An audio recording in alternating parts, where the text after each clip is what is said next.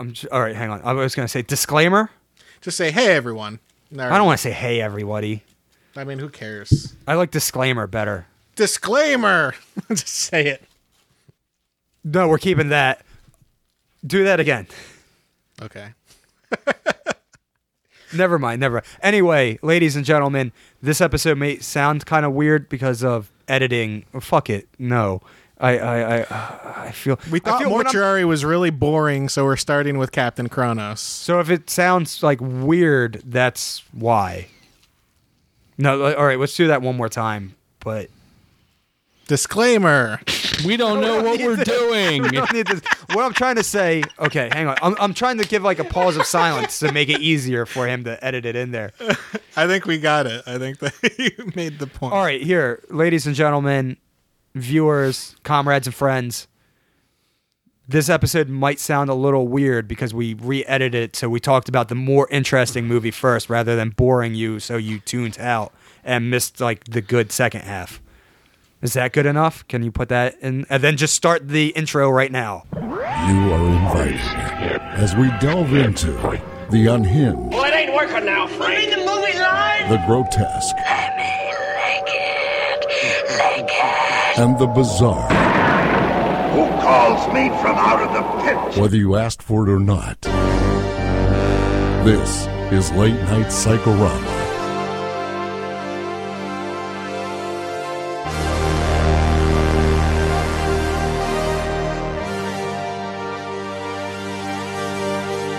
Hello, everybody. Welcome to Late Night Psychorama. Another episode. We're still here. We're still making them. We have another double feature for you, as is our thing that we do, which you'll be familiar with if you've been listening. We do a double feature of movies from generally the 60s to early 80s. We try to go for more obscure things and talk about them in ways that are not particularly academic, though sometimes we maybe touch on academic, maybe by accident. But not really. Yeah. Through no effort on our part, it just that's definitely us falling up.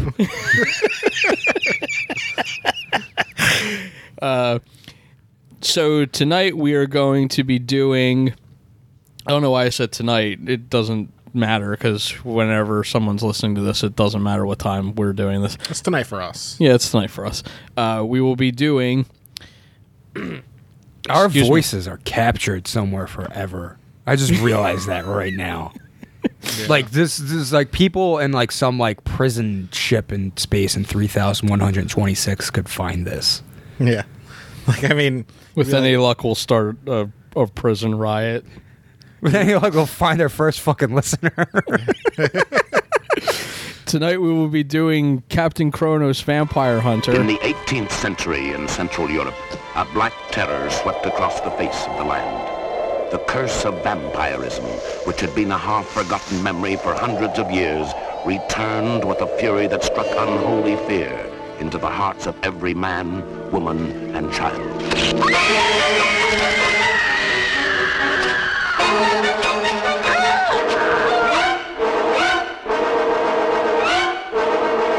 One man dared to make a stand against this evil epidemic. One man dared to hurl a challenge of cold steel against the terror of the undead.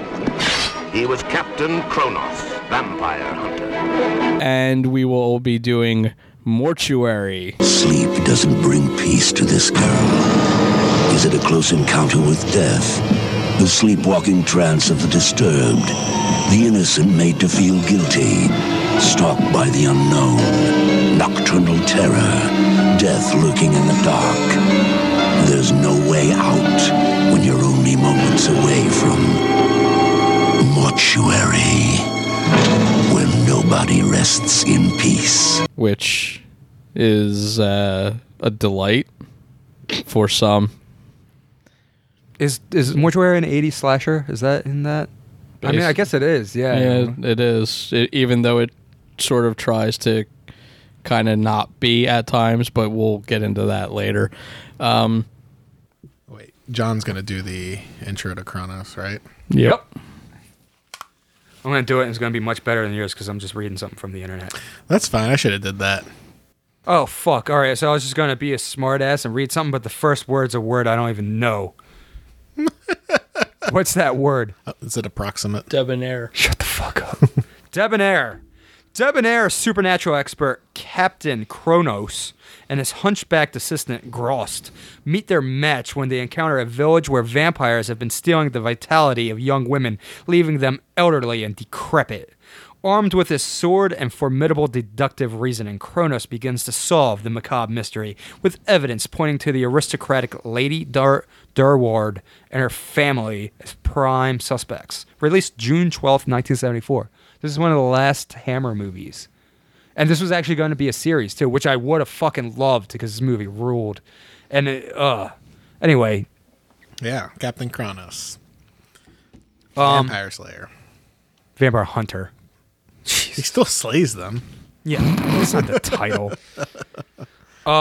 Anyway, this movie, this is actually one of my favorite Hammer movies, and the fact that it's like later in the game actually helps a lot because it lacks that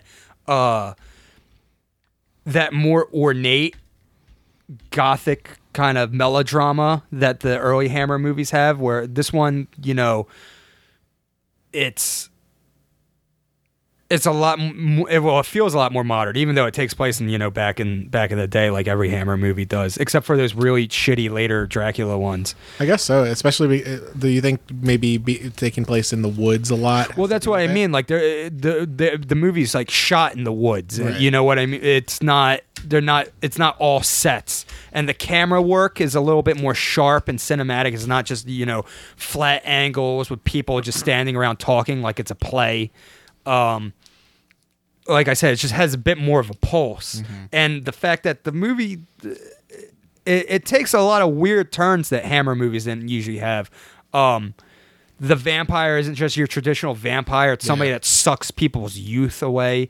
The main vampire killer isn't like this academic Peter Cushing type. That's He's actually like his assistant. Handsome blonde. Yeah, it's just like kind of this like chauvinist brute. Yeah.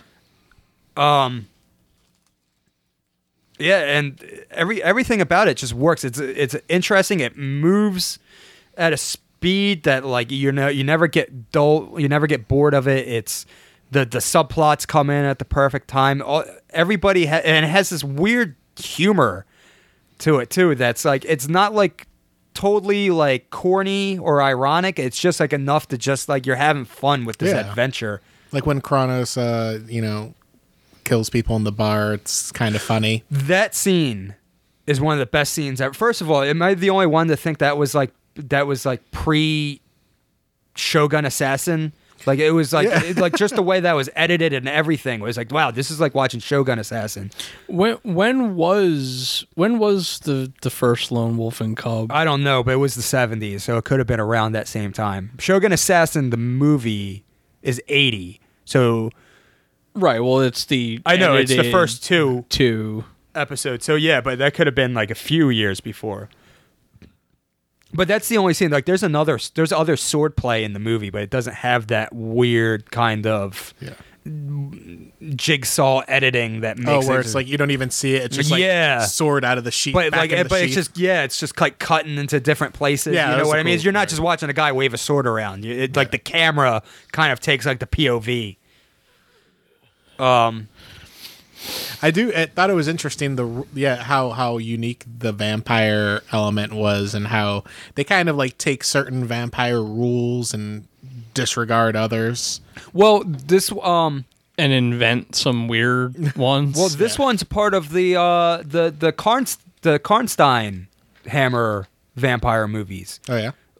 Twins of Evil, Lust for a Vampire, Vampire Lovers. Those were all like their own trilogy, and this one kind of sets foot in it because that's the lady's name. Remember when they're all like, "We're the Durwards," and like she's not. Okay. Well, she's like, "No, I'm a Karnstein. Have you seen all the other Hammer movies, you fucking moron? You would know like I'm a badass vampire." And like those ones, Like in Twins of Evil, they can go out in the daytime and stuff. Like they have like Yeah. a completely different rule of biology. But what was great was this one, Grost, his hunchback assistant, goes on about like how there's different types of species of vampires and stuff like that. So if this movie had been a series like they intended, each one they would have found like they would have Different- fought a different types different of vampire, vampires. which leads me to my favorite.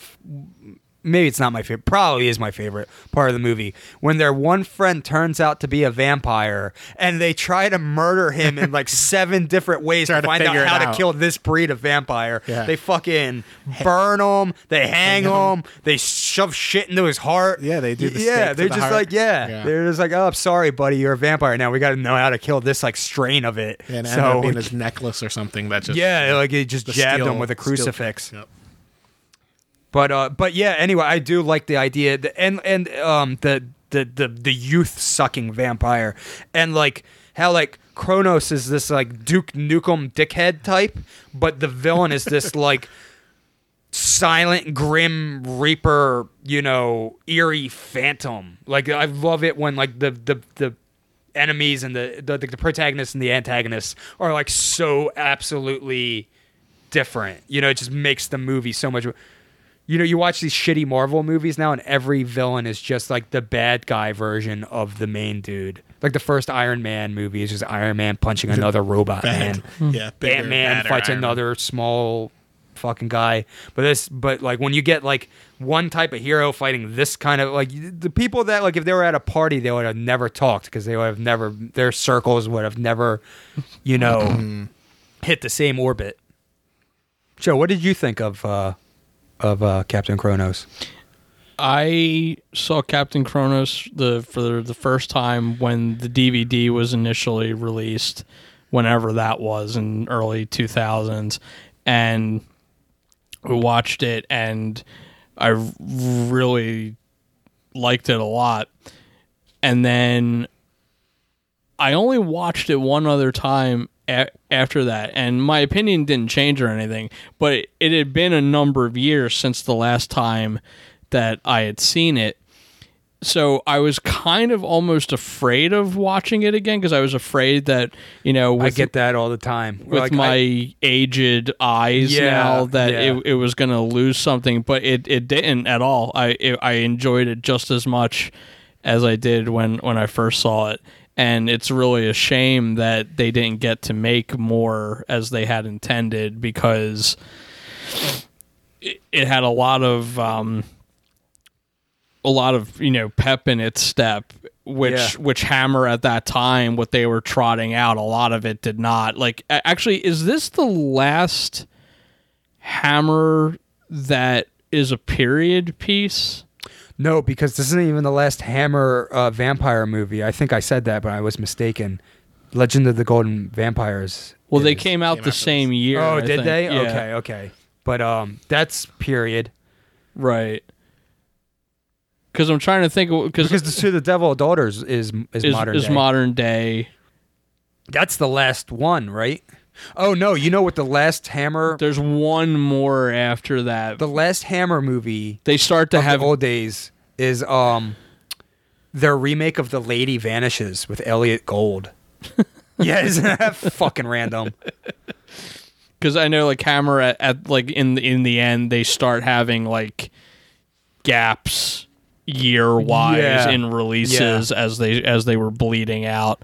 You could tell this movie, like I said, it feels more modern than the other Hammer movies because it's a bit more urgent.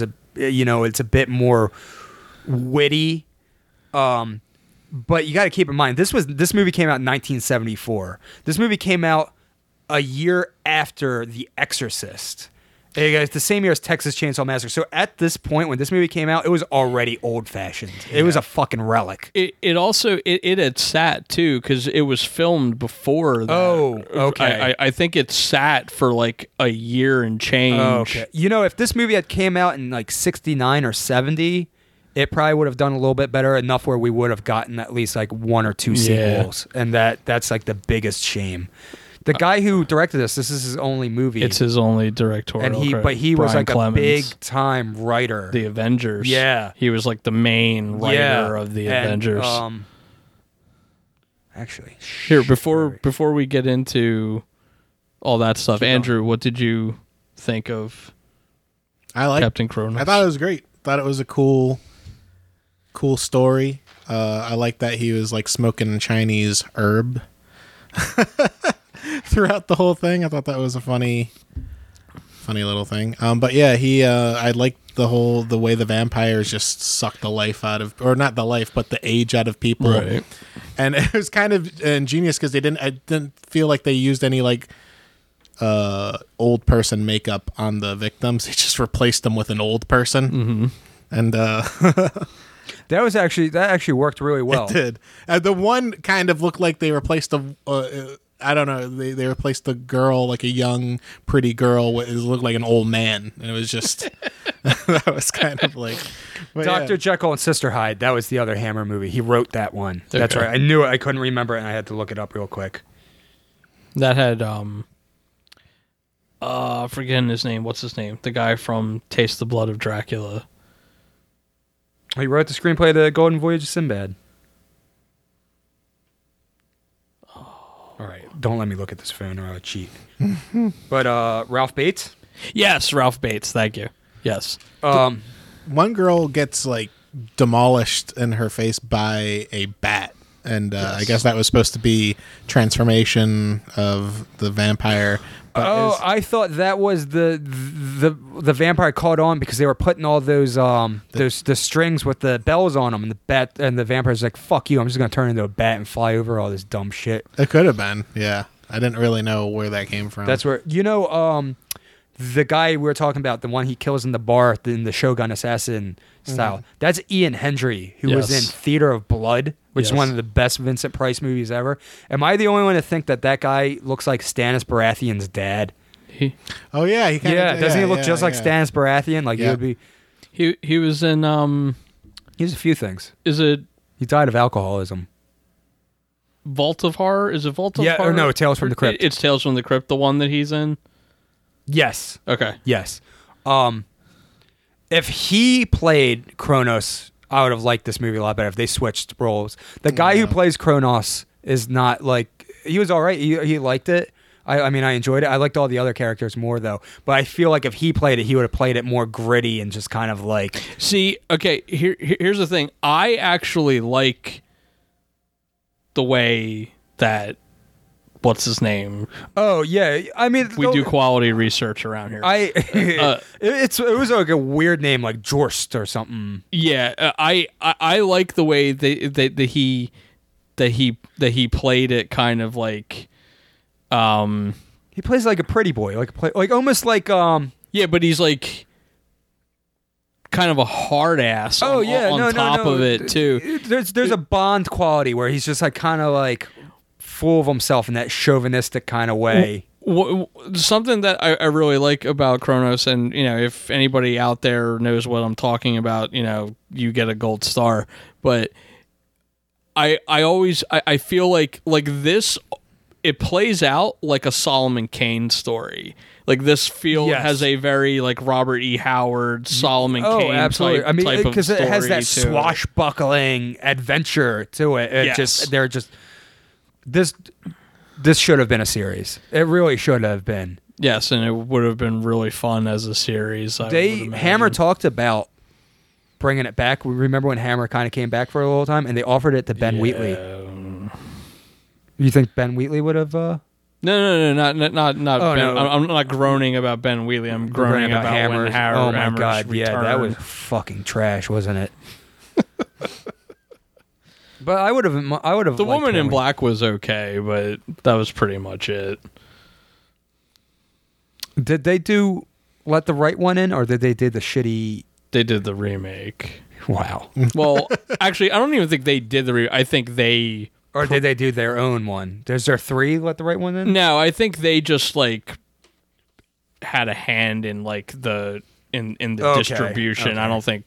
I could be wrong. Maybe they did, but I think that they were just part of the distribution. I would love to make a Hammer movie, but like go to them and be like, we're gonna make it a Hammer movie. Like we're gonna build fucking old castle sets and fucking Make it look tombs gothic. and shit. Yeah. But no, like we're not gonna do like naturalism. We're gonna do that ornate like waxworks kind of. You know what I mean? Like that to me is what a.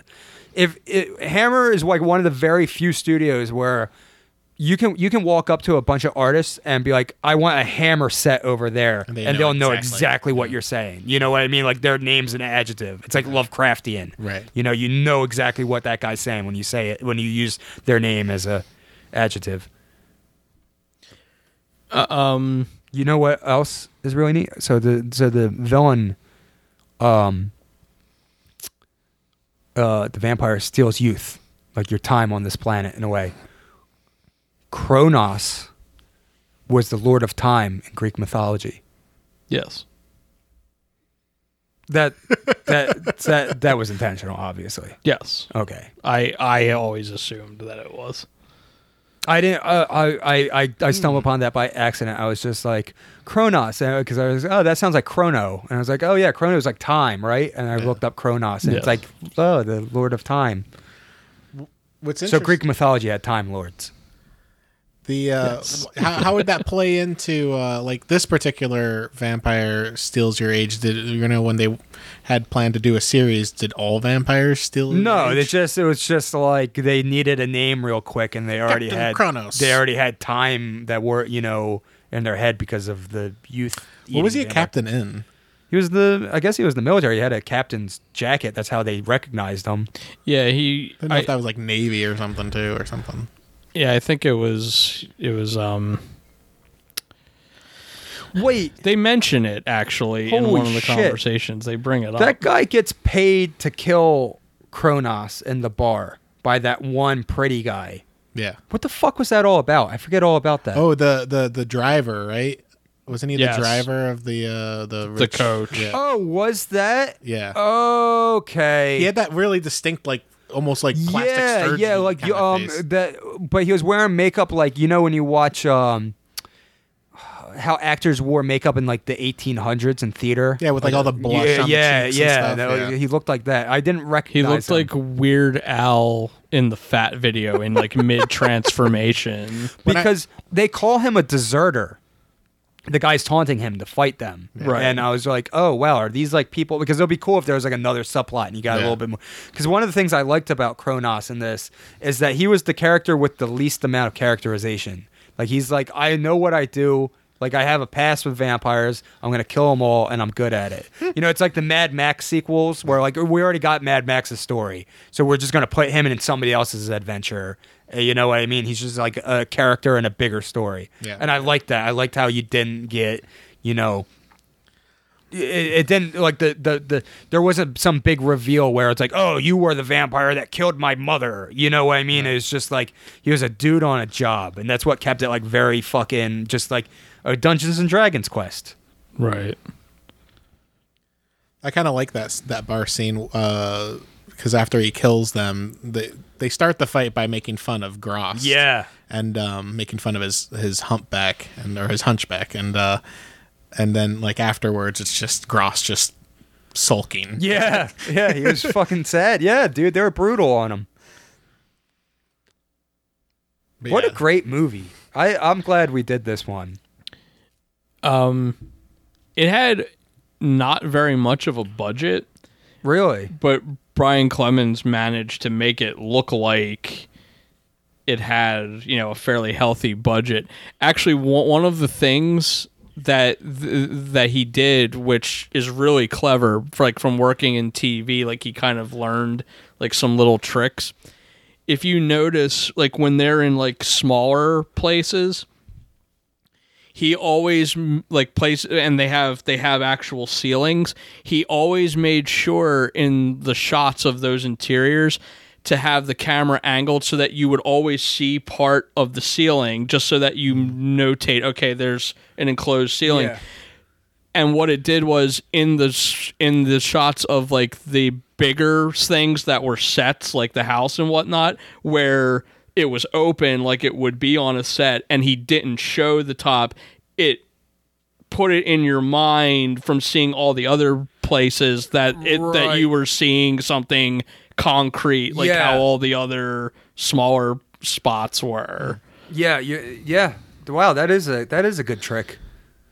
Yeah, I think the budget was something on. It was like $150,000 pounds or something. God, that's fat. A lot of outdoor stuff, more than 50% of the movie is outdoors. And if you notice, Hammer movies, they always take place in the fall. You know what I mean? Like, and there's no outdoor Hammer scene that's like in the spring. Yeah. You know what I mean? That's like one of the reasons why they always feel like great, like October movies for me. That is true. I have, and like the way that he does the scenes outside also are like, it very much is like, it's not just, okay, we have an outdoor scene. Like, he makes sure that, like, you know, you get in the outside with everybody. Yeah. Like, it's like you're kind of immersed in it, which also goes toward, you know, how he sort of skirted the budget somewhat. Yeah. The whole gang is good, too. Like, every character is just like, I like the fun. doctor. Yeah. It's kind of almost, it was a little sad to see him die, you know, but like. Yeah. And they had the babe. She was gorgeous. Yeah. And I love that, like, that ending where, like, you think he's going to reach out and, like, hold hands and, like, they're going to, like, stay together. And, like, no, he's just, like, was he, like, reaching out so he can put his glove on so he can ride off on his horse? Yeah. He's just like, sorry. Yeah. Gotta go. Fucking kill vampires, dude. Nobody else is going to do it. The whole living toad. That was a cool. Yeah. I really like that. Why does that even work? But who cares? I like the little rhyme they came up with it, like something about putting a toad in a box. Right. Is that a thing? Is that like a? I've never heard that. You know, before. I tried looking that up and I did not see anything about it. So I they think probably just made it. I think they made it up, but what they did with it, like what they made it up, where like they came up with this thing, like, okay, toads in boxes and the vampires passing and the toad gets life and everything. That sounds like so old timey witchcrafty without it actually at least not that I can tell, being something from actual folklore. I like how they just set up like around the road just a circle so they can see which direction they were going or something. Yeah, I circle of toads. There's just so many little things, and then like to think like each sequel would have had more like weird ways of spotting vampires, and it's just like so many like smart and clever. It feels like a big loss. There was a comic book series. Yes, there was. Very recent, by Titan. There's two, actually. There was one, actually, later in the 70s. There was. Oh, okay. There was one. I know that Hammer, I think they talked about doing a Vampirella movie. And that probably would have put them in the comic book world. Yeah. That would have actually been a good, like, transition point for them. Yeah. If they had done that. I've never read a Vampirella. I know who Vampirella is, but I've never read I only know what the character looks like. I know it's like sci-fi, isn't it? Doesn't it take place in space? I don't know. I'll try it out one day. Captain Kronos, by the way, is a favorite of Quentin Tarantino and Peter Jackson. I can believe that on both accounts. Peter Jackson apparently even filmed a Super 8 remake. I remember reading that years ago, where he played Captain Kronos. That's incredible. I would love to see a Tarantino Kronos movie. Just like the banter. Because like there's lots of good lines in this one. what he doesn't know about vampirism could fill up a flea's codpiece. Like that was a brilliant line. And my favorite one is I know you got guts, Kronos. I've seen them. Like his surgeon telling him, like that's fucking cool. Like what is? I always laugh at the part where like she tells him that she's coming with him, and she's like. She says, "If you'll have me," and he just like with like no, like almost no, like veiled, like anything. He just like, "Oh, I'll have you," and then they do that slow zoom, and she does the eyebrow perk. Like that makes me laugh every time because it's not even like it's so just blatantly like sexual, but at the same time, it's like almost kind of cute in how like just blatant it is. What she was gorgeous too. I like how he freed her because her being in the stockade or whatever that is, and is that what that's called? Yeah, the stockade. Stockade. Yeah, the dancing on Sunday, and they even went to the trouble to make her hair like gunky from all she like looked all gross and fruit dirty. Well, you saw you saw that stuff being like there was like a half a tomato or something, but I feel like if they made that movie today, like her hair would just look like, it just came out of the salon. Yeah. Well, that's one of the things I like about it is like a lot of Hammer movies have that everything's just like so dolled up, and this one is just like it's shot in the woods, like it looks like closer to like handheld, like the camera moves around and stuff. It's just not that typical like studio. Shooting that, a lot of the old Hammer movies, they kind of have that like television shooting. Yeah, this actually has a lot of moving camera. Yeah, like, and the staging itself, like not just the camera work, but like how people like move around. It's neat. It lends to the action, feeling of it. Makes it feel a little more kinetic. Yeah, absolutely. Why do you think people had just like the one little blood drop coming out of their mouth? I forget it. They mentioned that. They say something about like being bit on the mouth.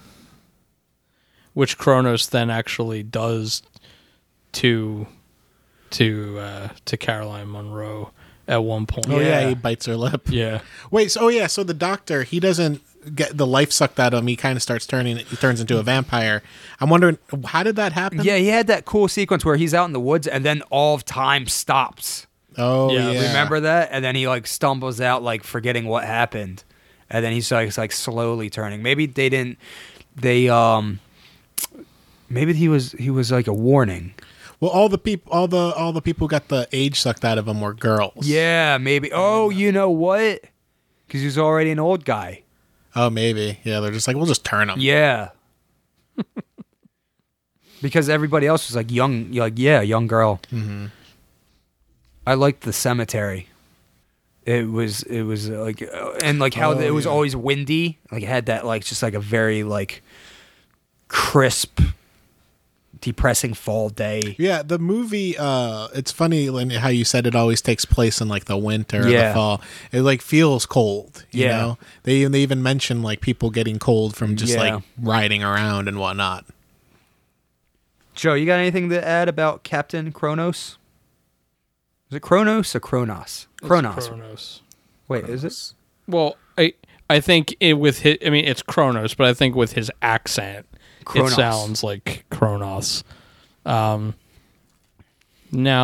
but I definitely would urge people to seek it out if you like Hammer and haven't gone there yet, or if you like old fashioned like swashbuckly type stuff. It's a good blend of everything. Yes, and it's not like clunky either. Like it's pretty seamless the way that all the elements come together. Like you can tell he was a talented writer, and he had a good eye for directing. Like there's nothing that disrupts the tone of the movie. Like the movie always kind of has a light. I don't want to say lighthearted because the dark stuff is dark, but it just it's fun and entertaining but it doesn't really go like as the depths that like 70s horror went.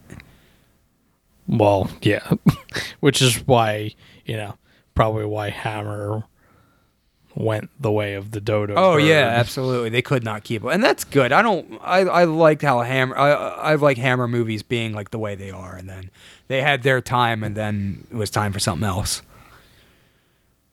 It's time for Doctor Who.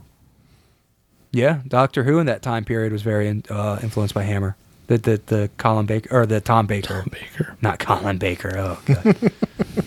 I actually quite like Colin Baker as Doctor. I'm probably one of 5 people that's ever said that.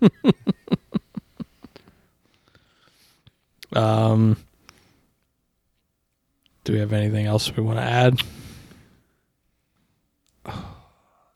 Any fights we want to have over things? I mean, we both agree or all 3 of us agree that this is by far the strongest movie of the. Would you take this over Legend of the 7 Golden Vampires? I would. I would too. I still really like Legend of the 7 Golden Vampires, though. What about you, Andrew? I think I'll take Legend of the 7 Really? Golden Vampires. I like that whole Shaw meets Hammer movie. I do too, but it doesn't. Yeah. And I just liked how just the like the weird torture dungeon, all that stuff. I like that too, but that movie, I like the way it looks more than the way the whole movie really is. Yeah. In a certain way. No, I see why. Yeah. And this one just feels tighter. It's just like weirder. Now that would have been a fucking great meetup if, like, the third Kronos movie, he met up with the people that fought Dracula in China. Yeah. That would have been awesome. And they probably would have been of the mind to do that. Yeah, too. yeah. Yeah, Kronos is like, they hop over there. What's up with that? I kind of wish the final showdown had a bit more oomph to it. It was just like there was like the reveal, and then he sword fights that one. The sword vampire. fight was boring. Yeah, they're like the whole movie, like building up to this stuff, was a lot more fun than the actual like final. The battle. reveal. I thought they did a good job with. Oh yeah, I didn't guess that it was the mom the whole time too. I thought she was like getting her youth sucked from her kids. Up to the showing of the eyes. I thought it was the daughter, Yeah. and they kind of built it up that way, but ended up being the mother. The only thing that was kind of a giveaway was seeing her in the carriage. She just looked weird, and I was just kind of like, that looked kind of weird old vampire. Yeah, and she looked really creepy in that spot. Like, yeah, but she had that weird mask. That's what I mean, but I didn't think that. She just looked like a really like just like decrepit old. Yeah, like to the point where like her face looked scary, kind of like Grandpa. Yeah, no, absolutely. And it was effective. I really enjoyed it. But yeah, I kind of wish more was going on within that. It was just sort of like, this is the end. Yeah. I did like how Kronos, like without hesitation, really like sliced the mother's throat. Just like, Oh, yeah. She's a vampire too. Got to finish her off. Yeah, after Captain Kronos, we had Frankenstein and the Monster from Hell. That's the last of the Frankensteins. That's a great one too. That's one of my favorites. That one Legend of the 7 Golden Vampires, also later that same. So they had those 3 all in 1974. Oh wow, I didn't know that Frankenstein and the Monster from Hell was that late. Yeah, and then To the Devil a Daughter was 2 years later, and then The Lady Vanishes was 3 years later. And that was it for Hammer. Somewhere around there was Shatter, right? The Peter Cushing. Yes, Shatter is it's Frankenstein and the Monster from Hell, Man About the House, Shatter, and then Legend of the 7 Golden Vampires. Frankenstein and the Monster from Hell. I'm trying to think. I think out of all the Frankenstein, the first one's my favorite of the Hammer hit Frankensteins. I like Frankenstein Must Be Destroyed. I like Frankenstein Created Woman. I like all of them except for Revenge of Frankenstein, which is kind of dull. Yeah, I think Must Be Destroyed is probably my favorite. That one's a good one. But there's some Frankenstein and the Monster from Hell, like the Insane Asylum, Insane Asylum, I should say. Backdrop. It's gorier, grittier, like it's nastier. And I love how Dr. Frankenstein in all those movies is just like a heartless shit. like a very like the ends justify the means, you know. I like when in the first one when he kills the one guy, but to make it look like an accident as he's pushing him over the railing, he's like, "Look out!" And Yeah. like only Peter Cushing could do that and make that believable the way that he did it. And it not come off ridiculous. Needs more credit because he plays a very likable Van Helsing, and then he plays a really sinister shit Frankenstein. Like he was like two opposites very well. And he always like I remember reading something with him, but he was saying like, you know, like you always. Like, you don't act like the material is beneath you. Oh, absolutely, yeah. And, you know, you give the fans, you know, what they want, but you also don't, like, talk down to them either. Like, you give it the subtleties and everything. You know, you give a sophisticated performance without acting like you're above it. Absolutely. He chose Star Wars over some other prestigious job. I forget what it was. But, he chose Star Wars over it because he was like, you know, I just think that's what kids would rather see me do. And obviously he made the right fucking choice there. Right. I still think people give me shit for this. I think he's the best Star Wars villain by far. Name a better fucking Star Wars villain than Grand Moff Tarkin. He even tells Vader what's up. Yes, he does. He is very, like... Yeah, he's fucking awesome. He when we were talking about Star Wars earlier today, like that's like he's actually one of the reasons why I like the first one as much as I do, more so than the other ones, is because he's a nice a nice subplot, so to speak. When I was a really, really, really little kid, I thought he was the Emperor, and I thought because he was on the Death Star when it blew up, that's what made him look all weird in Return of the Jedi. In my like 4 or 5 year old brain logics, maybe 6 years old, somewhere around there. That's probably better writing than the movies. You were already a better screenwriter. Did you see Star Wars Rogue One? No. I didn't see that. It was garbage, and they have Peter Cushing in it as a CGI quote unquote man. First of all, why didn't they just get fucking Charles Dance to play him? He looks like Peter Cushing, and he's a great actor. Like, you got fucking that right there. Instead of this awful computer thing. There was a computer Peter Cushing in, what's the last of the prequels? What was that one called? Oh. Is there? Yeah, at the very end, they're standing or something. They're standing there watching the Death Star get built on the bridge of a Star Destroyer. Oh, yeah. And Peter Cushing. Really? Maybe they have an actor playing it. I can't remember. I remember it looking kind of like phony. I didn't even realize that's he's who even it was. doing like that, like he's just like standing there with like his arms that like weird way that Grand Moff Tarkin. Yeah. And little known fact, Peter Cushing is actually the second person to ever play Doctor Who, not Patrick Troughton. He was Doctor Who in the Doctor Who movies. There you go. There you go. There you go. Can you imagine like how good a Doctor Who era would have been with Peter Cushing being the Doctor? Yeah. Oh, I didn't even think of that now. Those movies aren't that great, but it's really neat to see Daleks in Technicolor, or maybe is it Eastman color that they filmed in back in those days? Whatever. But I mean, like, you know, Doctor Who was shot on cheap video. You know, sometimes you'd get like exterior locations and on 16 millimeter or whatever. Mm-hmm. But those movies were shot in like Hammer or like that. The like Daleks like really vivid pop color. and stuff. Oh my god, everything about them were really great. But yeah, the movies themselves. And his name is Doctor Who in the movies. Like there's nothing, like they're not connected to the show at all. It's just like this dude who built a TARDIS and his name is Doctor Who. They're just, yeah.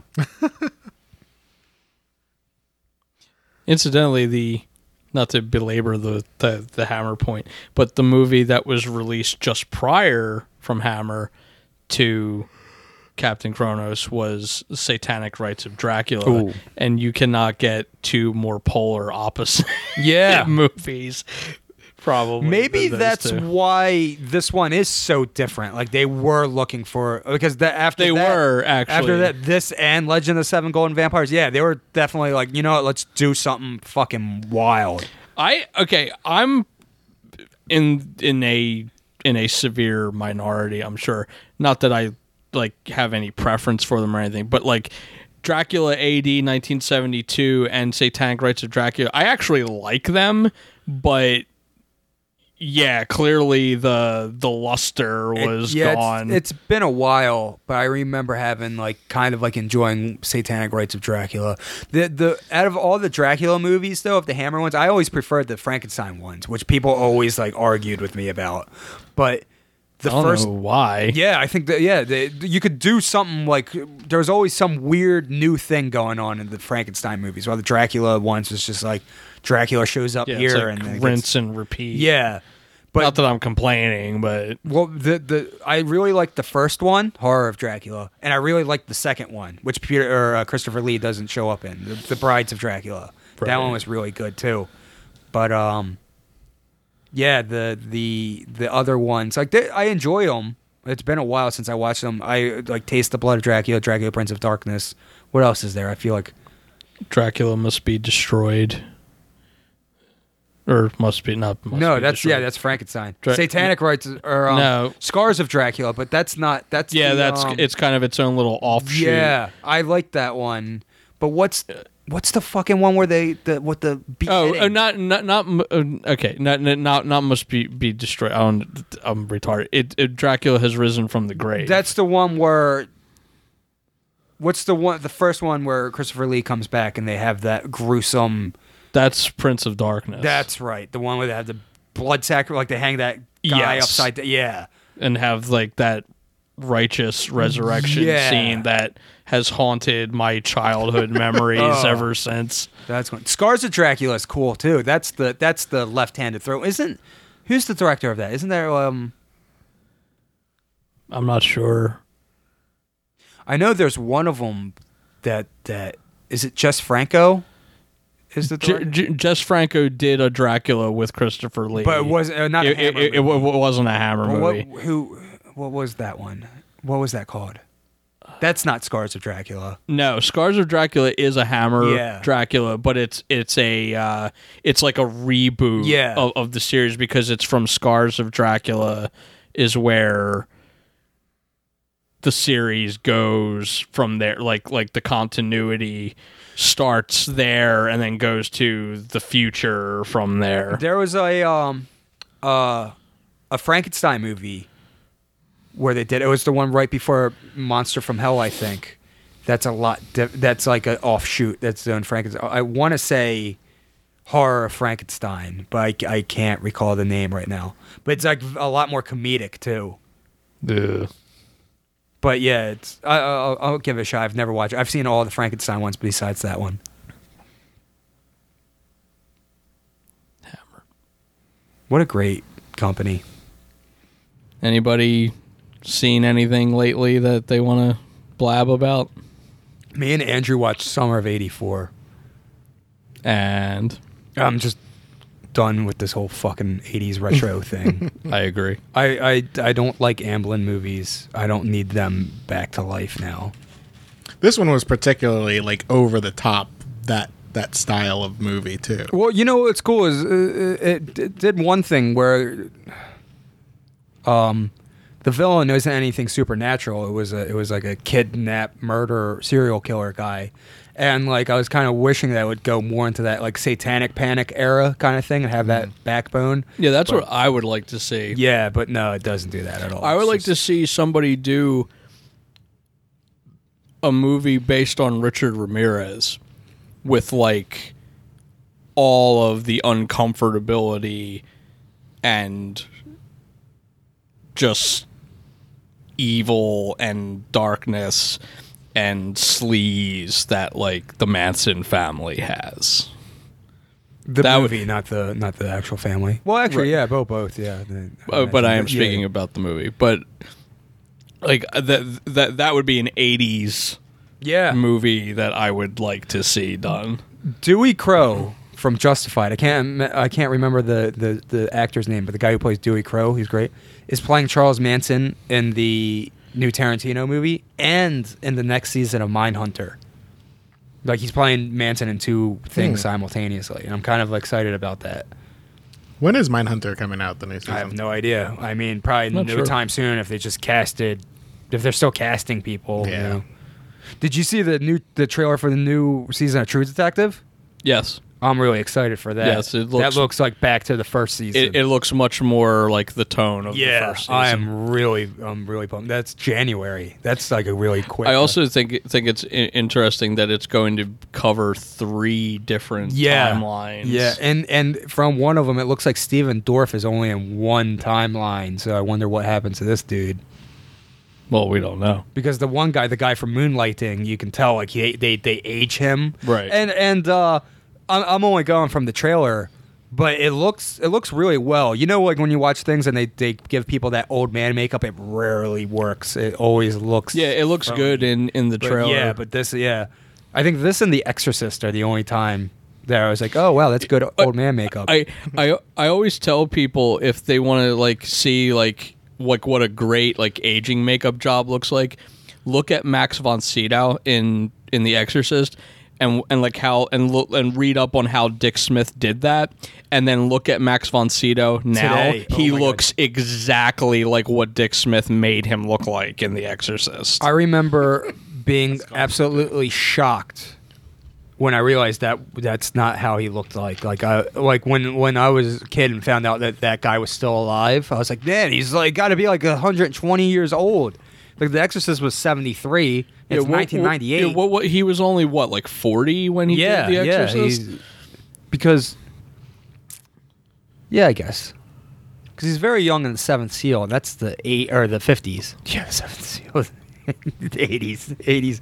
I'm thinking Bogus Journey.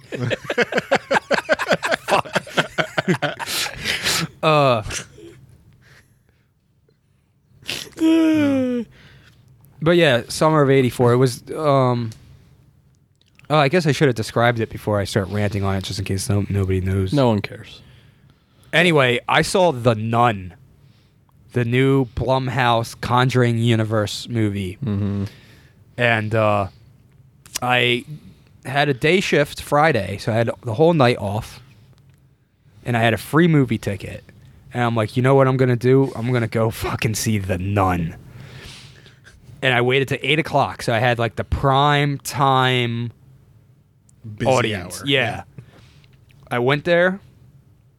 I got there a little early, so I get my seat. You know, like I always sit in that second row, so I can put my feet up on those handicap bars.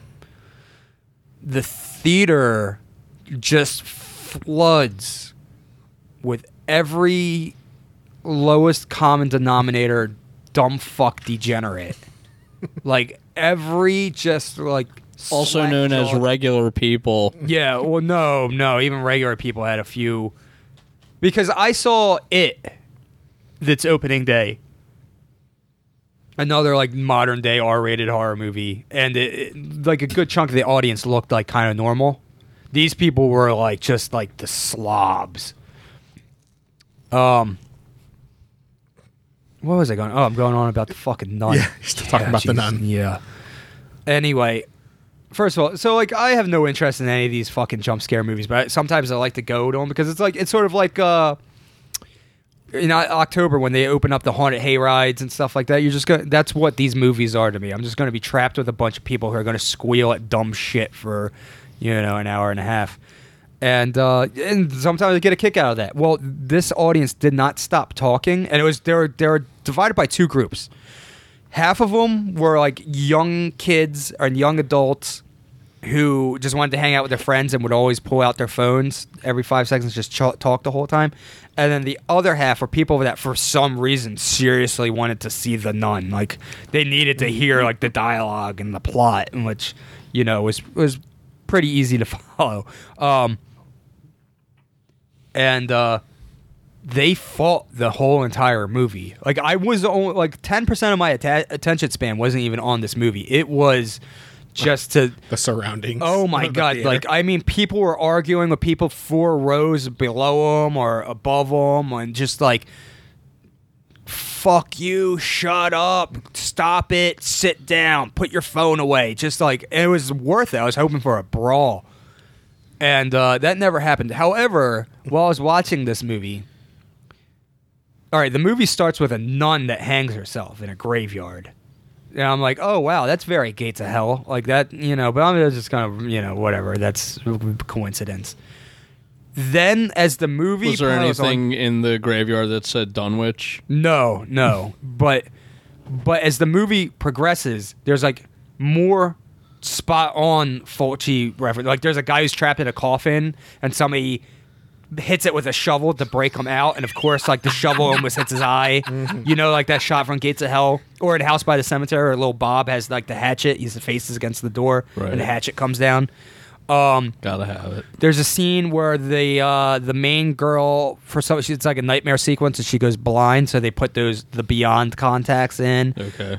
There's a blatant Evil Dead reference where the scene where the demonic girl jabs the pencil in the angle, but Yeah. she just jolts up real quick and then jams it. It does that, but rather than a pencil in an ankle, it's a sharp crucifix into somebody's stomach. Because you can't really do it at ankle because it's just people are too squeamish for that. Yeah. That's the part of Evil Dead that really gets under my skin Yeah. the most. The sound too. Yeah. I think Rob Tappert says that on the commentary. I on can Evil believe Dead. it, Like, yeah. I think he says like they thought about it, and he was like, the Achilles heel, like that's Yeah. like where like people. Yeah. Everyone will feel that watching. Yeah. it. Yeah, I do all the time. And the one part in Evil Dead that always gets to me when it jumps on the not Bruce Campbell, the other guy. When his demonic girlfriend jumps on him and scratches his face, they use some kind of sound effect that sounds like nails going down like sandpaper or something like that. That's what it sounds like. And that makes that so much ugh. Anyway, back to the nun. I was just expecting and it was. But all these like Fulci references, and then I kind of realized what these movies were. And like a lot of people like us, we don't like them because we kind of grew up on that 70s horror, which is like things were more ambiguous. There is no moral compass really. Anything could happen. The randomness. These movies go all the way back to like Universal movies where like everything's shot on a set that blatantly looks like a set. This movie, like all the other like Blumhouse horror movies, they all take place in a haunted house. Like it's just like a regular house, but this one took place in a haunted convent in Romania and had like a very Mario Bava like look to it. It's surrounded by these crucifixes that are all facing it. And I was like, oh well, at least like this production design's a little bit more inspired and fun. So I'm already like enjoying this more than Insidious 3 or whatever fucking crap that came out like a few months ago. And then but I was like, yeah, this is what they're like. It's almost like the modern day of the 30s horror where it's like blatant sets. There's a moral, like God wins every single time. It's always like this religious, like, don't mess around with dark forces kind of message at the end, which I was thinking while I walked out. This movie's very pro-Catholic. Like the heroes are sent from the Vatican, and like a week or two before, the Catholics got caught in what is it, their 19th pedophile thing. Something like that. Only the Catholics could get away with this. Like, oh hey, like we got caught with like fucking raping kids orally and anally for like the millionth time. But don't worry, we'll have another like. Oh, we're the good guys. We'll beat all those spooky bumps in the night that you might have in your house that you, for some reason, still believe in the 21st century. If fucking Muslims did anything like that, like if you made a pro-Muslim horror movie where the Muslims have the key to defeat the evil spirits, everybody 9/11, but like the Catholics can rape kids over and over and over again, and it'll be like, yeah, you know what? I've seen The Exorcist. There's something spooky in my attic. They're the good guys. Yeah. They're like price you pay when you're trying to go to heaven, I guess. Yeah. Anyway, The Nun. It sucked. I didn't like it. See, you didn't like it, but I've heard you talk so much about it that I almost feel like you secretly kind of like because, it. No. I enjoy these movies, but I don't look at them like movies. Like, I'm not gonna watch this with the same eye I watched, Texas Chainsaw Massacre, which is actually like a well-crafted movie. This is just lazy jump scare stuff. It's just something that's on the screen. It's on the screen, but I get a kick out of hanging out with really dumb people who are yelling at the screen, who are actually jumping. This would be something you would strictly only watch for the theater experience. Exactly. I would never be like, oh yeah, the Nun's out on Blu-ray. I gotta go. No. It's like I said. It's like going on a haunted hayride with people. And the thing was, I expected it to be garbage. So all those little things I liked about it was like, oh, wow, okay. And especially I've seen... But all of those little things are just things from other movies. Oh, no. I don't mean that. I'm just talking about how the sets worked and everything. And even though the one room of this, there's a library that looks like it's straight out of Inferno. And yeah, you're right. There are things from other things. I'm not saying good job movie. I'm just saying oh wow, this is going to be a turd, and I'm like, oh, this is a nicely polished turd. I enjoyed it. I had fun. Something familiar might be. Yeah, and fucking, I was watching a bunch of young people freak out this was some fucking terrifying tour de force, and it was just sappy, shitty schlock. But there's this is what Hereditary should have been like. Yeah. But yeah, that's exactly. I didn't expect this to be anything like Hereditary. I wasn't even in the same brain space as when I watched Hereditary. It was just this is I'm at Six Flags during Fright Fest, and this is the spook show thing. So that is a nice segue. So let's talk about Hereditary. Okay. I really enjoyed it. I saw it 3 times in theater. The theaters each 3 times was not even 1/10 as crowded as it was for The Nun.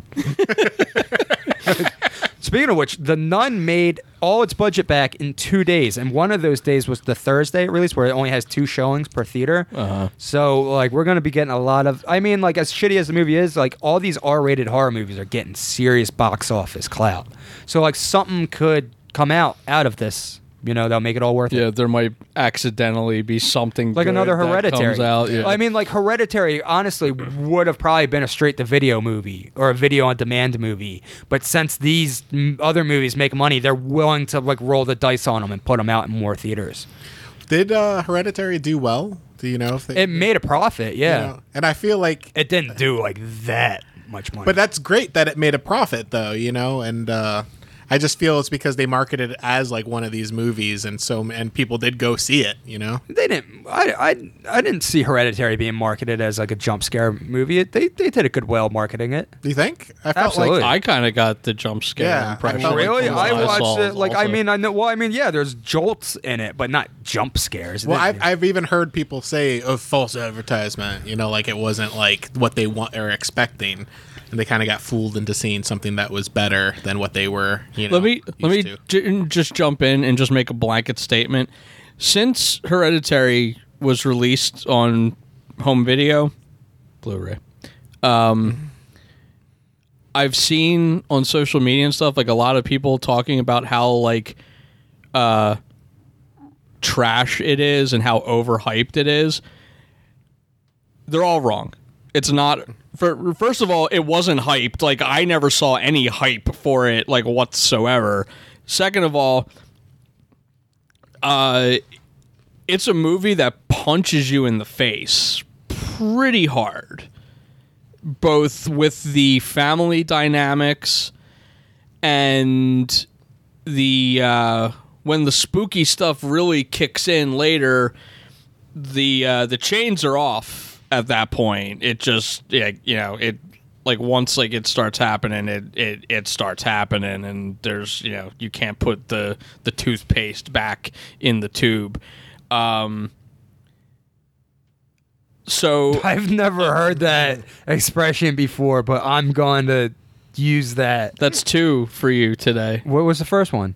Oh. All right, move on. So I don't know if it's just like an age thing where it's just like, young, like 18 to whatever year olds that don't appreciate anything bitching about it because, it's not The Nun or whatever. Or if I'm just trapped in a nightmare where no one knows what a good horror movie is anymore. Allow me to interject, if you may. I think a lot of it has to do with nowadays, especially like these new generations, they have no respect or understanding of like the art of visual medium, of like visual storytelling, because they are... Which Hereditary has actual, like, very nice motifs that it goes through visually. They're on their phones. They're playing video games 24 hours a day. You know what I mean? So, like, they're not like, oh, this movie looks great or anything like that. They're not interested in watching people. They're fucking dumb young people. You know what I mean? They're not interested in drama, like serious adult drama. Anything outside of melodrama, they turn off of. And this isn't just like the current generation. I mean, like, fucking idiots don't like good movies since the dawn of time. Good shit has always outsold quality stuff in music, movies, everything since the forever. Yeah. Since entertainment. But what I'm saying is, like, people are so dull, their brains are so jelly that the only thing to get a reaction out of them is that blitzkrieg of jump scares. Right. Like, you don't give a fuck about the plot. You don't care, but something just keeps jumping out of the fucking dark, and they turn the soundtrack up to 11 and it makes you jump out of your seat. Like, it's not even real scariness. It's just startling the audience, and then they think that they feel something. It's like all the morons who think that Transformers movies are good action movies. Like, they have good action sequences. Like, morons actually are like, oh, I know those movies are dumb, but I just go in for the action parts. Yeah. There's no action cinematography in any of these movies. It's just a fucking blitzkrieg of noise. Of shit. Yeah. Just like blaring away. Just the image is just like freaking out like a strobe light and fucking... It's stimulating. Yeah, but and like you think you're seeing something, like, but you're only feeling something because it's just jolting you, reminding you you're alive. Yeah, that's it. That's why. Cheap, Yeah, yeah, and people are fucking stupid. I mean, we live in a world where Kanye West and Five Finger Death Punch make a lot of money, and Donald Trump is president. You know what I mean? Like, I'm just saying. I mean, like, I understand your anger. I'm just saying, like, it's the right. fight's still worth. Right. I understand, but I'm just like, I don't know. I mean, yeah, but I mean, who gives it? You're focusing your attention on the negative. Don't worry about it. I'm not focusing my attention. I'm just pointing it out. I mean, you're one of the morons who didn't like It Comes at Night, which was fantastic. Oh, God. I loved It Comes at Night. Why? Why? It was why? Explain why you liked It Comes at Night. What happened in It Comes at Night that was so good? You sound just like one of those Facebook posts that you were ranting about for 30 No, I don't, minutes. because I have actual reasons why. It was a fucking creepy, claustrophobic nightmare. I was watching the human race degenerate into these creatures that are afraid of the dark again. And it was just like, ugh. It has the same eerie family dynamic that Hereditary has. But it's like George Romero, but minus the EC comic stuff. It's just like them, like that powder keg of paranoia. It attempted to do that, but I think it failed miserably at it. I don't give a shit about anyone in that movie. Nothing happens in the entire fucking movie. Things happen in It Comes at Night. Yeah, go ahead. What happens? Dude, the movie ends with the guy freaking out and murdering an entire group of people. Well, who cares? That happens in every horror movie. Name me 5 things that happen in that movie. Number 5. Jesus Christ. Name 5 things that happens. All right. 5 things that happen. Okay. At It Comes at Night. Clickbait. I'm not playing this BuzzFeed. game with- yeah, I'm not playing this game with you. I'm just saying I really enjoyed It Comes at Night, and yeah, it had a thick, dark atmosphere. Then it just Like shit. Number was- 5, Thick Dark. whatever. In summation, Hereditary is the movie that Blumhouse wants to make, but they don't have the balls to actually No, do they it. don't. They don't want to make anything like that at all. They are perfectly happy getting $150 million a movie, just making 90-minute straight-to-video schlock. Like, all their movies look like straight to video. Like, they don't spend that much on them. They all look fucking Yeah, cheap. that's why they all make fucking massive. Well, no, I amounts mean, of well, money. yeah, exactly. That's another. Like, Get Out was them, and Get Out is probably the one that looks. I mean, even though like there's no like grand production design in Get Out, it looks like a movie. You know what I mean? Like all those Insidious movies really look like they're like 2 steps above sci-fi original movie.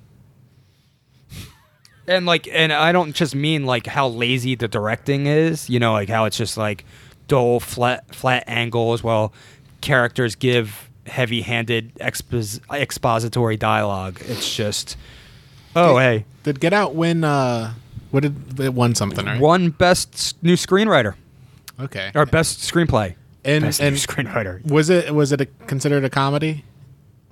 I don't. I think swear so. it was. He just won best screenplay. Oh, okay. I don't think they have like comedy. Oh, there's no like genre. No, they're all fucking night if I they broke swear, it up. or by maybe it was genre. nominated for something in one of those. Maybe you're thinking of categories. the Emmys or the Golden Globes. One of those, Maybe it I was the think they Golden Globes, do. yeah. Wait, isn't Emmys music?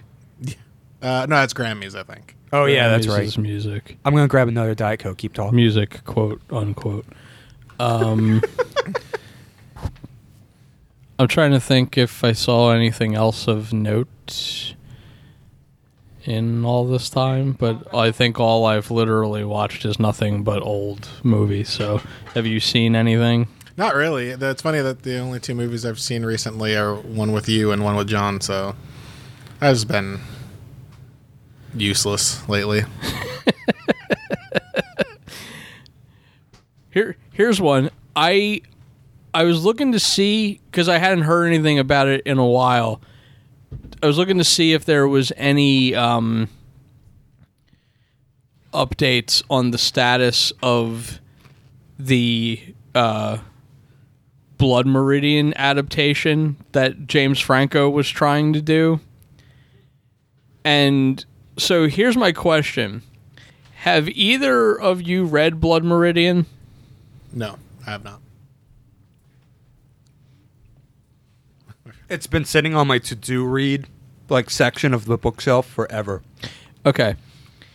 The only Cormac McCarthy I've read is No Country for Old Men and The Road. Okay. I've read those. I've read The Outer Dark and Blood Meridian. When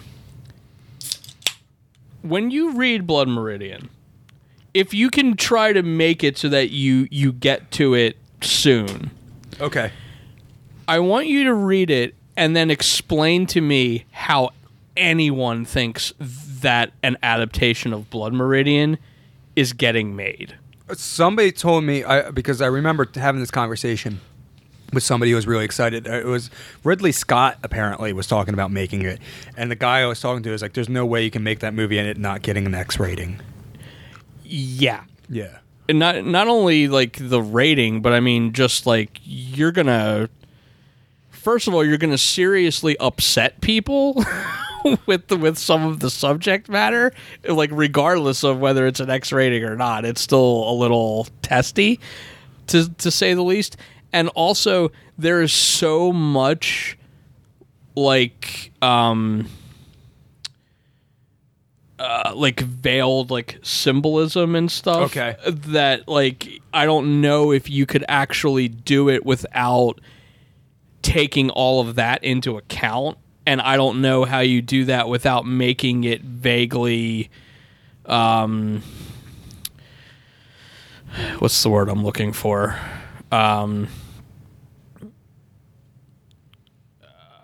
I can't think of an adjective. I guess art house, for lack of a better word. And like I don't see how you could successfully do it unless the person doing the screenplay and the person directing it were literally just given the budget they asked for with no questions asked and left alone to do it how they were going to do it, which we know that never fucking happens anymore. But yeah, I just thought I'd throw that out there because I don't see how you could ever make Blood Meridian into a movie. If James Franco does make it, I hope he casts Tommy Wiseau in the lead. Well, James Franco, like, he only got to, like, which I knew from before, he had shot test footage for it. Okay. But he ultimately couldn't get anyone, at least at the time, he couldn't get anyone to sign on, like, to, for production, like, to give it a green light. But I was curious, and I looked recently just to see if there was anything new on it, and I didn't see anything. So I assume it's dead in the water where it probably should be. Speaking of dead in the water, that's how Mortuary starts. Yo, is that guy blind? How did he not see that dude sneaking up behind him? I was watching that, and I'm like, there's clearly a guy that's directly to your left. There's a shadow. Yeah, like the guy's not even behind him. He's like coming out of his left.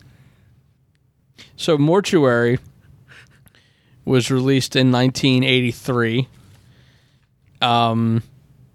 Is it Bill Paxton's first movie? It's up has there. to be, Yeah. yeah. Well, I mean, Terminator's 84, so he made this just before Terminator. Right, but it was shot in 82. I Okay. believe, Okay, but so it sat around for a bit. yeah, not like real long, not as long as Yeah. some of these movies did, but it sat He looks around like for such a a little bit. young, weird Yes. person in this movie. He's fantastic. He's the yeah. light of the movie. Yes, right? he is the light of the movie.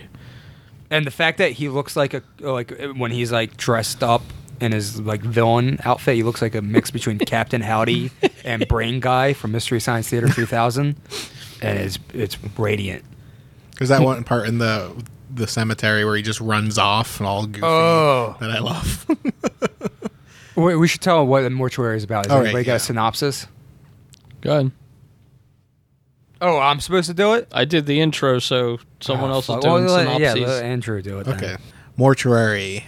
We have a young teenage girl who loses her father by an accident, drowning in the pool, which she doesn't believe Dun, dun, dun. happened. She believes he's murdered. Correctly. And she tries to back up her claims by saying that she's having dreams of some cloaked, mysterious person who's been kind of like stalking her in her dreams. And she meets up with a couple other guys, or one of her boyfriend, and who kind of helps her try to get through her father's death. The boyfriend stumbles across some sort of weird seance in a warehouse. And With the one and only Christopher George leading that. right. And trying to figure out. All right, so as they go on, people get murdered. You don't really know who's who's doing the killing.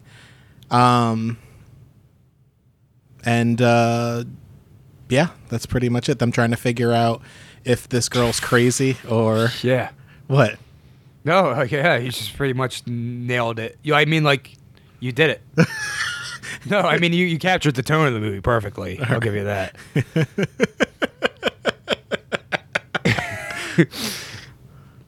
Yeah, Mortuary. It's a fucking Bill Paxton stabbing people to death with a trocar. All right. Look at that trocar. Yeah. My favorite part is the very beginning. The embalmer's sword. I think that every time they say that. But I love that when they go to the mortuary warehouse and then the guy's like, "Oh yeah, I caught them doing a seance. That's why I got fired." Like that would be the first thing I'd tell everybody I know. Yeah. I'm like, "Yeah, you know my job? Yeah, I caught my boss doing a seance and I got fired." With a bunch of housewives. Yeah. And like I wouldn't be like, "Oh yeah, by the way, I stumbled into this black mass." I would like to see that spin-off movie, like Housewives of Mortuary. Oh. Considering that plot strand really goes nowhere. Yeah, it's just a red herring. It's just like a really weird, dumb red herring. And I haven't seen, this is the first time I watched this movie since I was like 15, and I liked it as a kid. I still kind of enjoy it.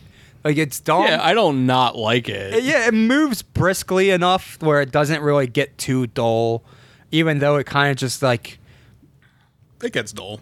I mean, it does, but it doesn't get like some of these fucking movies that we've watched are like glacial. This one, you know, it's all right. Like, I was intrigued. I was trying to remember if Bill Paxton was the killer or not, and then I clearly see his face like halfway through the movie. Like, they did not even bother obscuring it. Yeah, that's that. What was weird about that was that it ended up being kind of like a mask they rip off at the end. But when they show his face, yeah, it was just him no wearing mask. like white like face whoops. paint. It was corpse paint. Yeah. Bill Paxton's oh wow. Wow, I look at this movie a completely different light, thinking that he's just one of those like virginal basement black metal nerds now. That makes a lot more fucking sense now, especially his whining at the end. Yeah, like Mozart was his black metal. Yeah. But yeah, he Bill Paxton is pretty great in this movie, and every time he shows up, some weird wacky thing would happen. You know what's really good? Him jumping out of like different places. Oh yeah, he just shows up. He's like, "Hey guys," but they're actually very effective. Yeah. They They come actually at got the some wrong good time. Yeah, but like there's the first one, he pops out of these tires, like behind these tires. He's like a living non sequitur. Like, he just appears randomly. Oh, you mean like, when he was killing? Yeah. Oh, okay. I thought just Bill Paxton. Oh like, no, not his the character. I dorky mean, like guy. when But he when does he's that as too. the killer. Yeah. He just pops up out of but he nowhere. just jumps out of from behind these things. But they actually work. It's not like that. You know, when you watch some of these movies, like we knew that, but that's the first person he murders. He just jumps out from behind these tires in this warehouse. Yeah. And then you have another character who wanders in the same area. I'm like, oh wow, like I hope like the killer's like, man, this pack of tires are really like paying off. Like, how many times can I hide behind this same set of tires and then like just come out of nowhere and stab somebody like that? And I was really hoping he'd do it again. But no. I was waiting for that as Yeah. well. But yeah, then all of a sudden a tire swing gets lowered. I didn't really Yeah, understand where does why. that even Yeah. come from? I don't know. So the whole murder weapon being the trocar, I couldn't figure out if I thought that was cool or if that was just like kind of dumb and forced. And Really? I thought it was fucking awesome. But- I think that's like the best part of the movie. And then all the of blood course shooting out of the tube. yeah, they thought that's going to be the coolest murder weapon, but it was just how it was introduced, those two kids in the warehouse, and he's like, oh, what's all this embalming equipment doing here? Look at this trocar. I mean, I wouldn't really know what to call that if I Yeah, was but the a kid teenage. worked at a funeral home. Oh, that's true. I guess so, but it's just weird. I mean, it was a mortuary like warehouse, so it was like where they all keep their stuff. seeing And tires. And why are there tires there? it doesn't make any. Why sense. is he what? And he was stealing the tires because this boss owed him $150. Why was there an M16 in the coffin? I kind of. Oh yeah, there's a lot of whys and And who cares? One thing I'll say for it this time around, seeing it in a nice presentation for the first time. yeah. I've only watched it on the shitty VHS tape. I was like, wow, it like feels like an almost completely different movie. Yes. Looking the way that it does, all cleaned up and everything.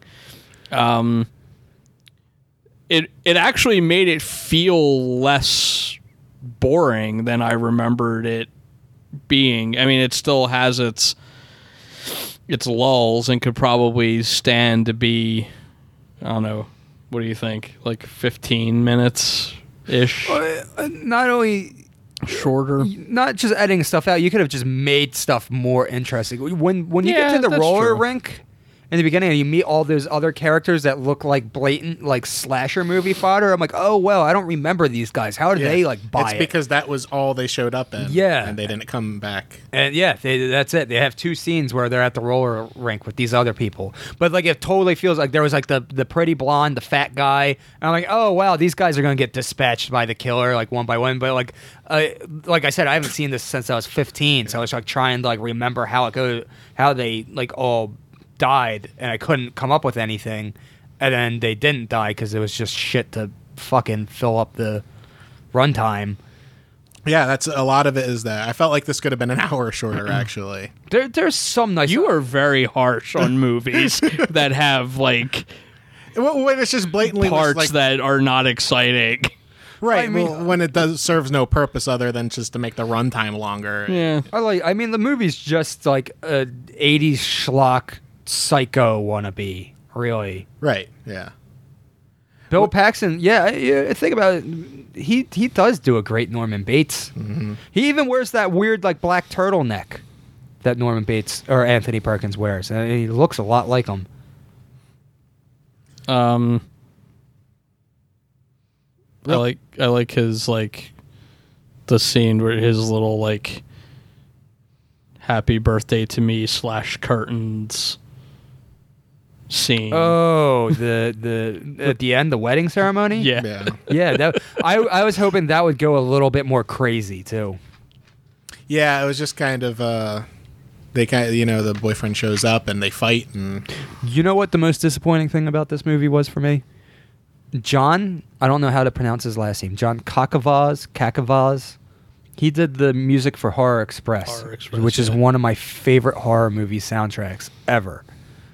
And he did the music for this movie.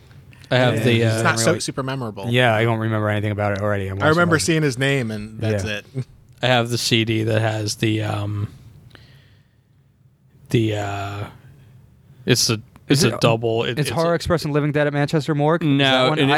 it's not. I have that on, Which on is a weird. different Somebody decided to put those 2 movies with both soundtracks that I love on one CD. one. Mine is with why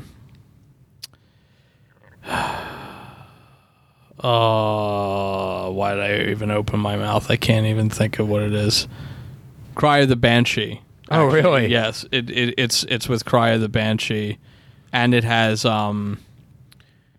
segments from the An Evening with Edgar Allan Poe. That one that Vincent Price acts out the stuff. It has musical cues from that on it too. That's very interesting for everyone, I'm sure. That you own this CD. Yes. I'll tell you one thing. Mortuary is a lot better than the other funeral home fucking Borefest Love Me Deadly. That's fact. All right, so when he stabs... They're 2 very different types of movies. Whatever. when he stabs Linda Day George to death, is anybody else thinking that was a sex scene? That was a violent sex thing? It turned into one for sure. He was doing like an O face. Yeah. Yes. And the blood shooting out of the back of the trocar like ejaculate. Yes. Okay, as long as I'm not the only fucking... The symbolism was definitely there. Yeah, right. But they never really went back to that either. Well, they never. That was the only time he ever had kind of like an orgasm killing. Who else does he kill? He kills his dad, like accidentally, kind of. He kills. They kills the father in the beginning with the With bat. a baseball Yeah. bat, which is not really much of a slasher movie death. Yeah. So Yeah. why does he go from like just randomly hitting people with a baseball bat to like full blown capes and? Well, if you It's want an escalation.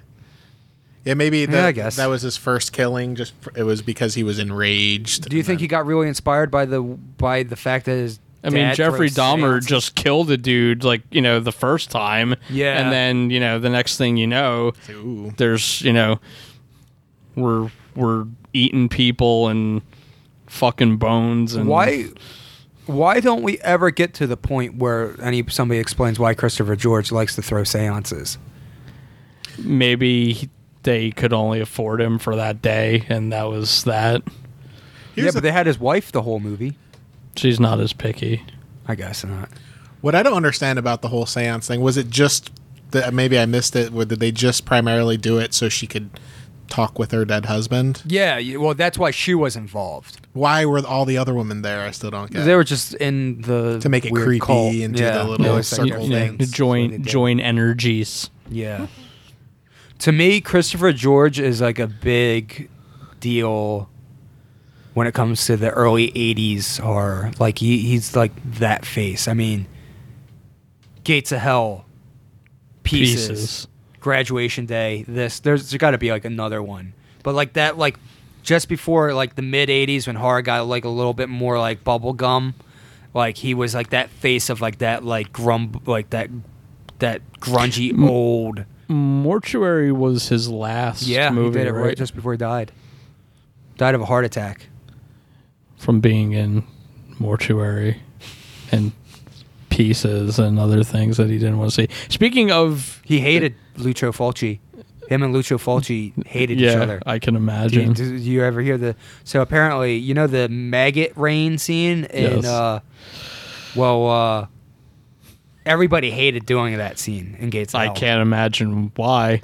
And Christopher George is like, don't worry, I'm going to fucking get this guy for making us do that. And Fulci always smoked a pipe. So Christopher George grabbed like a bucket full of maggots and dumped it in like Fulci's like handbag or whatever where his pipe was. And Fulci just put his hand in there and pulled out this pipe that's just like covered in maggots. And he threw a fucking shit fit. That's great. Christopher George seems like that guy. Yeah, you know what? Like, I bet you $1 million Christopher George was sort of like that dude that like he would look out for you. Like he looked out for his cast mates. Yeah, he was probably like a good, you know. Yeah, dude. Who just like he has doesn't that, like, give fun uncle kind of. Yeah, and he vibe. doesn't give a fuck about. Yeah, and he's like, yeah, I'm doing Gates of Hell. I'm doing this fucking 35 cent. What are they gonna do? Fire me? Yeah, exactly. This Italian gore cheapo movie. I was in fucking Pieces, you know. Speaking of, I'm sorry, I was just going to say, speaking of Pieces for Christopher George and Linda Day George things, if anybody listening to this, if you have not seen Pieces, why are you listening to this, first of all? Please go stop listening right now and go watch Pieces. Continue. It is a masterpiece. Oh, no, I was just saying that I thought it was exactly weird. What you think it is. The father of the boyfriend in this movie, he was kind of like I looked. Oh yeah, up, you know, I forgot all about. And he had 2 scenes, and it was just weird that they would grab this like kind of comedic actor to play this weird part, and I just didn't know why that was. I don't know. Anyway. Because there's not really much to say about Mortuary. It does what it does. It was a dumb 80s horror movie to get kids in a movie. It apparently made a good chunk of cash. Well, let's talk for a second about the awesome poster and trailer. Yes. That's better than the movie itself. Yeah. And the completely misleading nature of it. You know, it's funny because, you think about it and you think it's like some weird, like, Living Dead type movie. Or some, like, crazy dude that buries people alive. Yeah.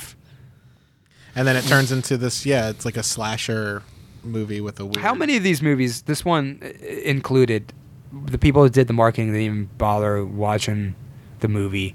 They're like, oh yeah, you got to market this movie, and they did a screening, but they walked out 10 minutes through. They're like, we've seen 1 million of these. Let's just fucking put a gravestone, have an arm hanging out. Yeah. I can't imagine artists don't watch the don't movie. give a shit. They're just making... Yeah, dude, I need make to the get title look cool. Yeah, we need to get my fix. Just pleasing the producers, I guess, you know?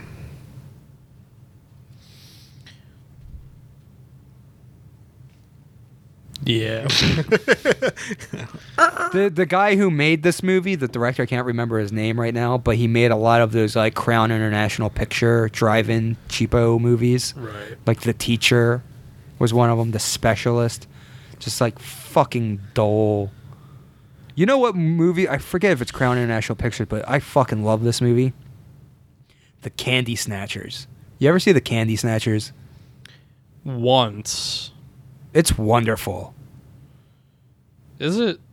I loved it. I watched it. I have to watch it again because, like, I the last time I saw it was For anybody who doesn't know, the Candy Snatchers is about a kidnapping that goes wrong, and they have to hide the girl. They bury her, and they give her like a tube so she can breathe through.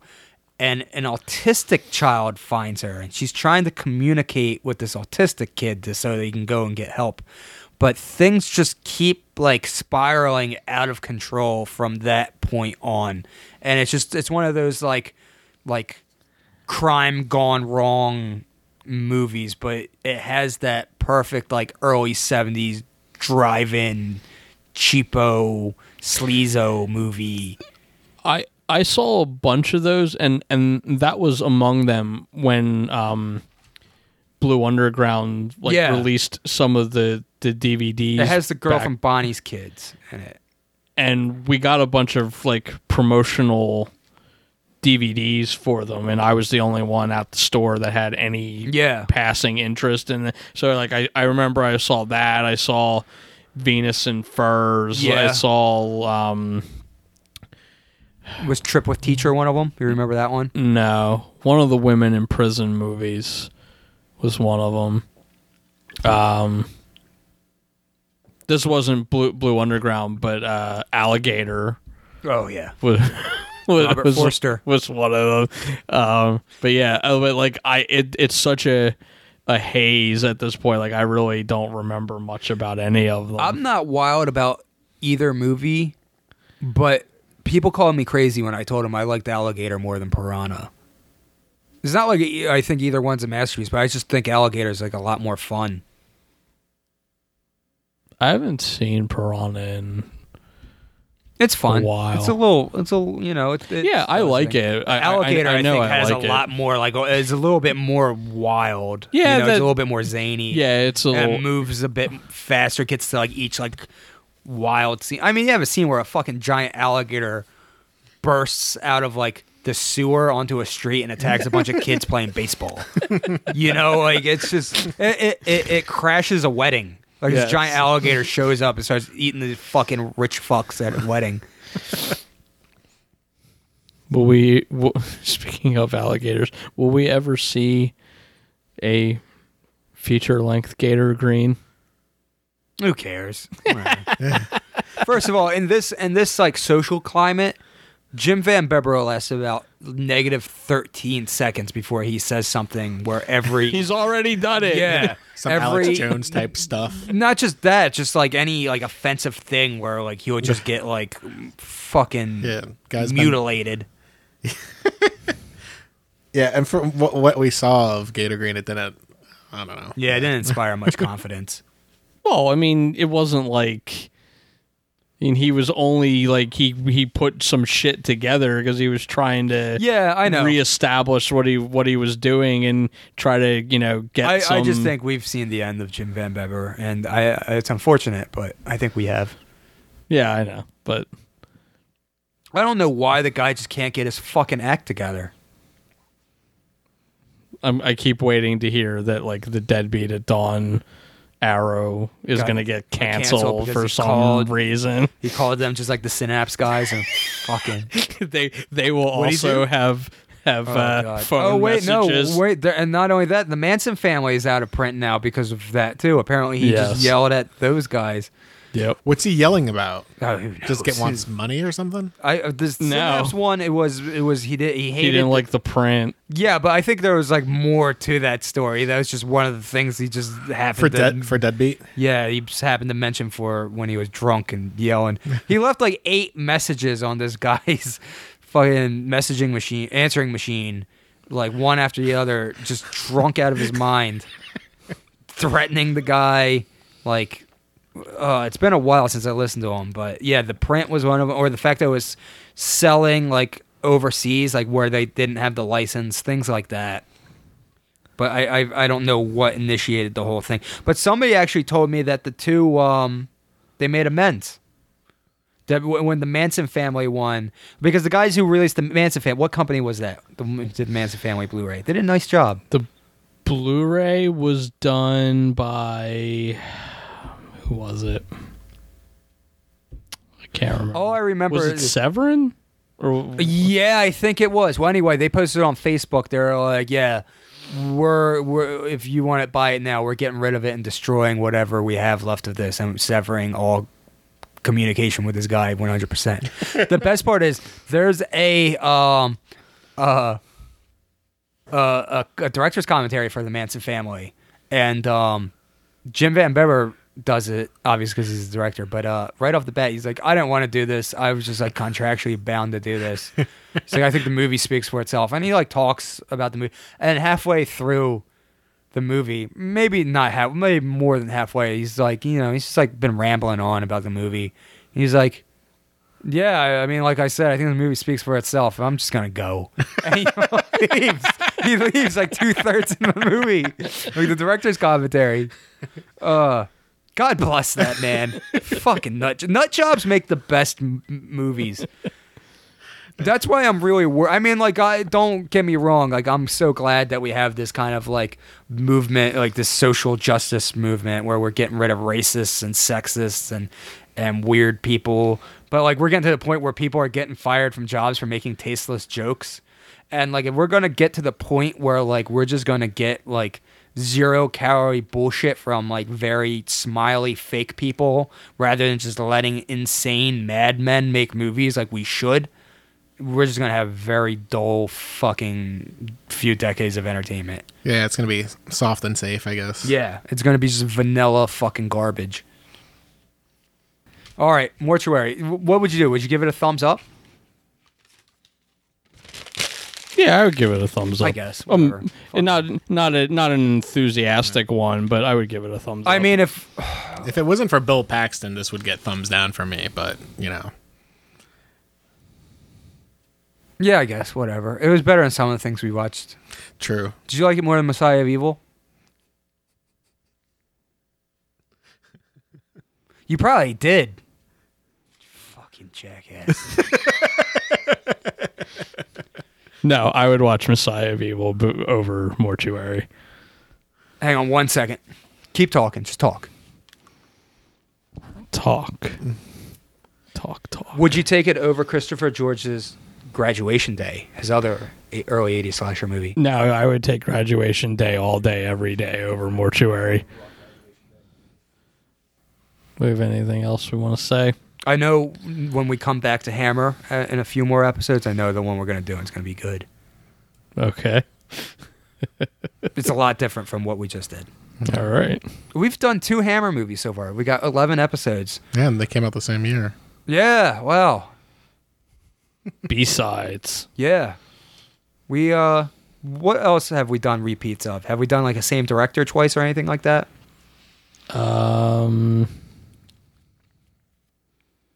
No, I don't think so.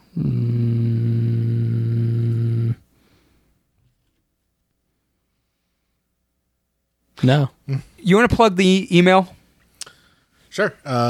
Late Night Psychorama.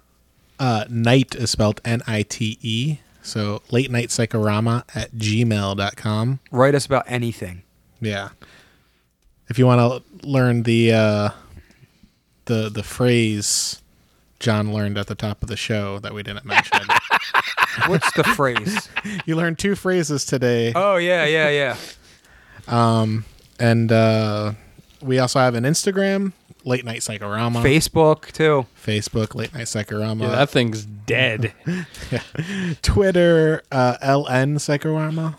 Yeah, you should post stuff on YouTube, too.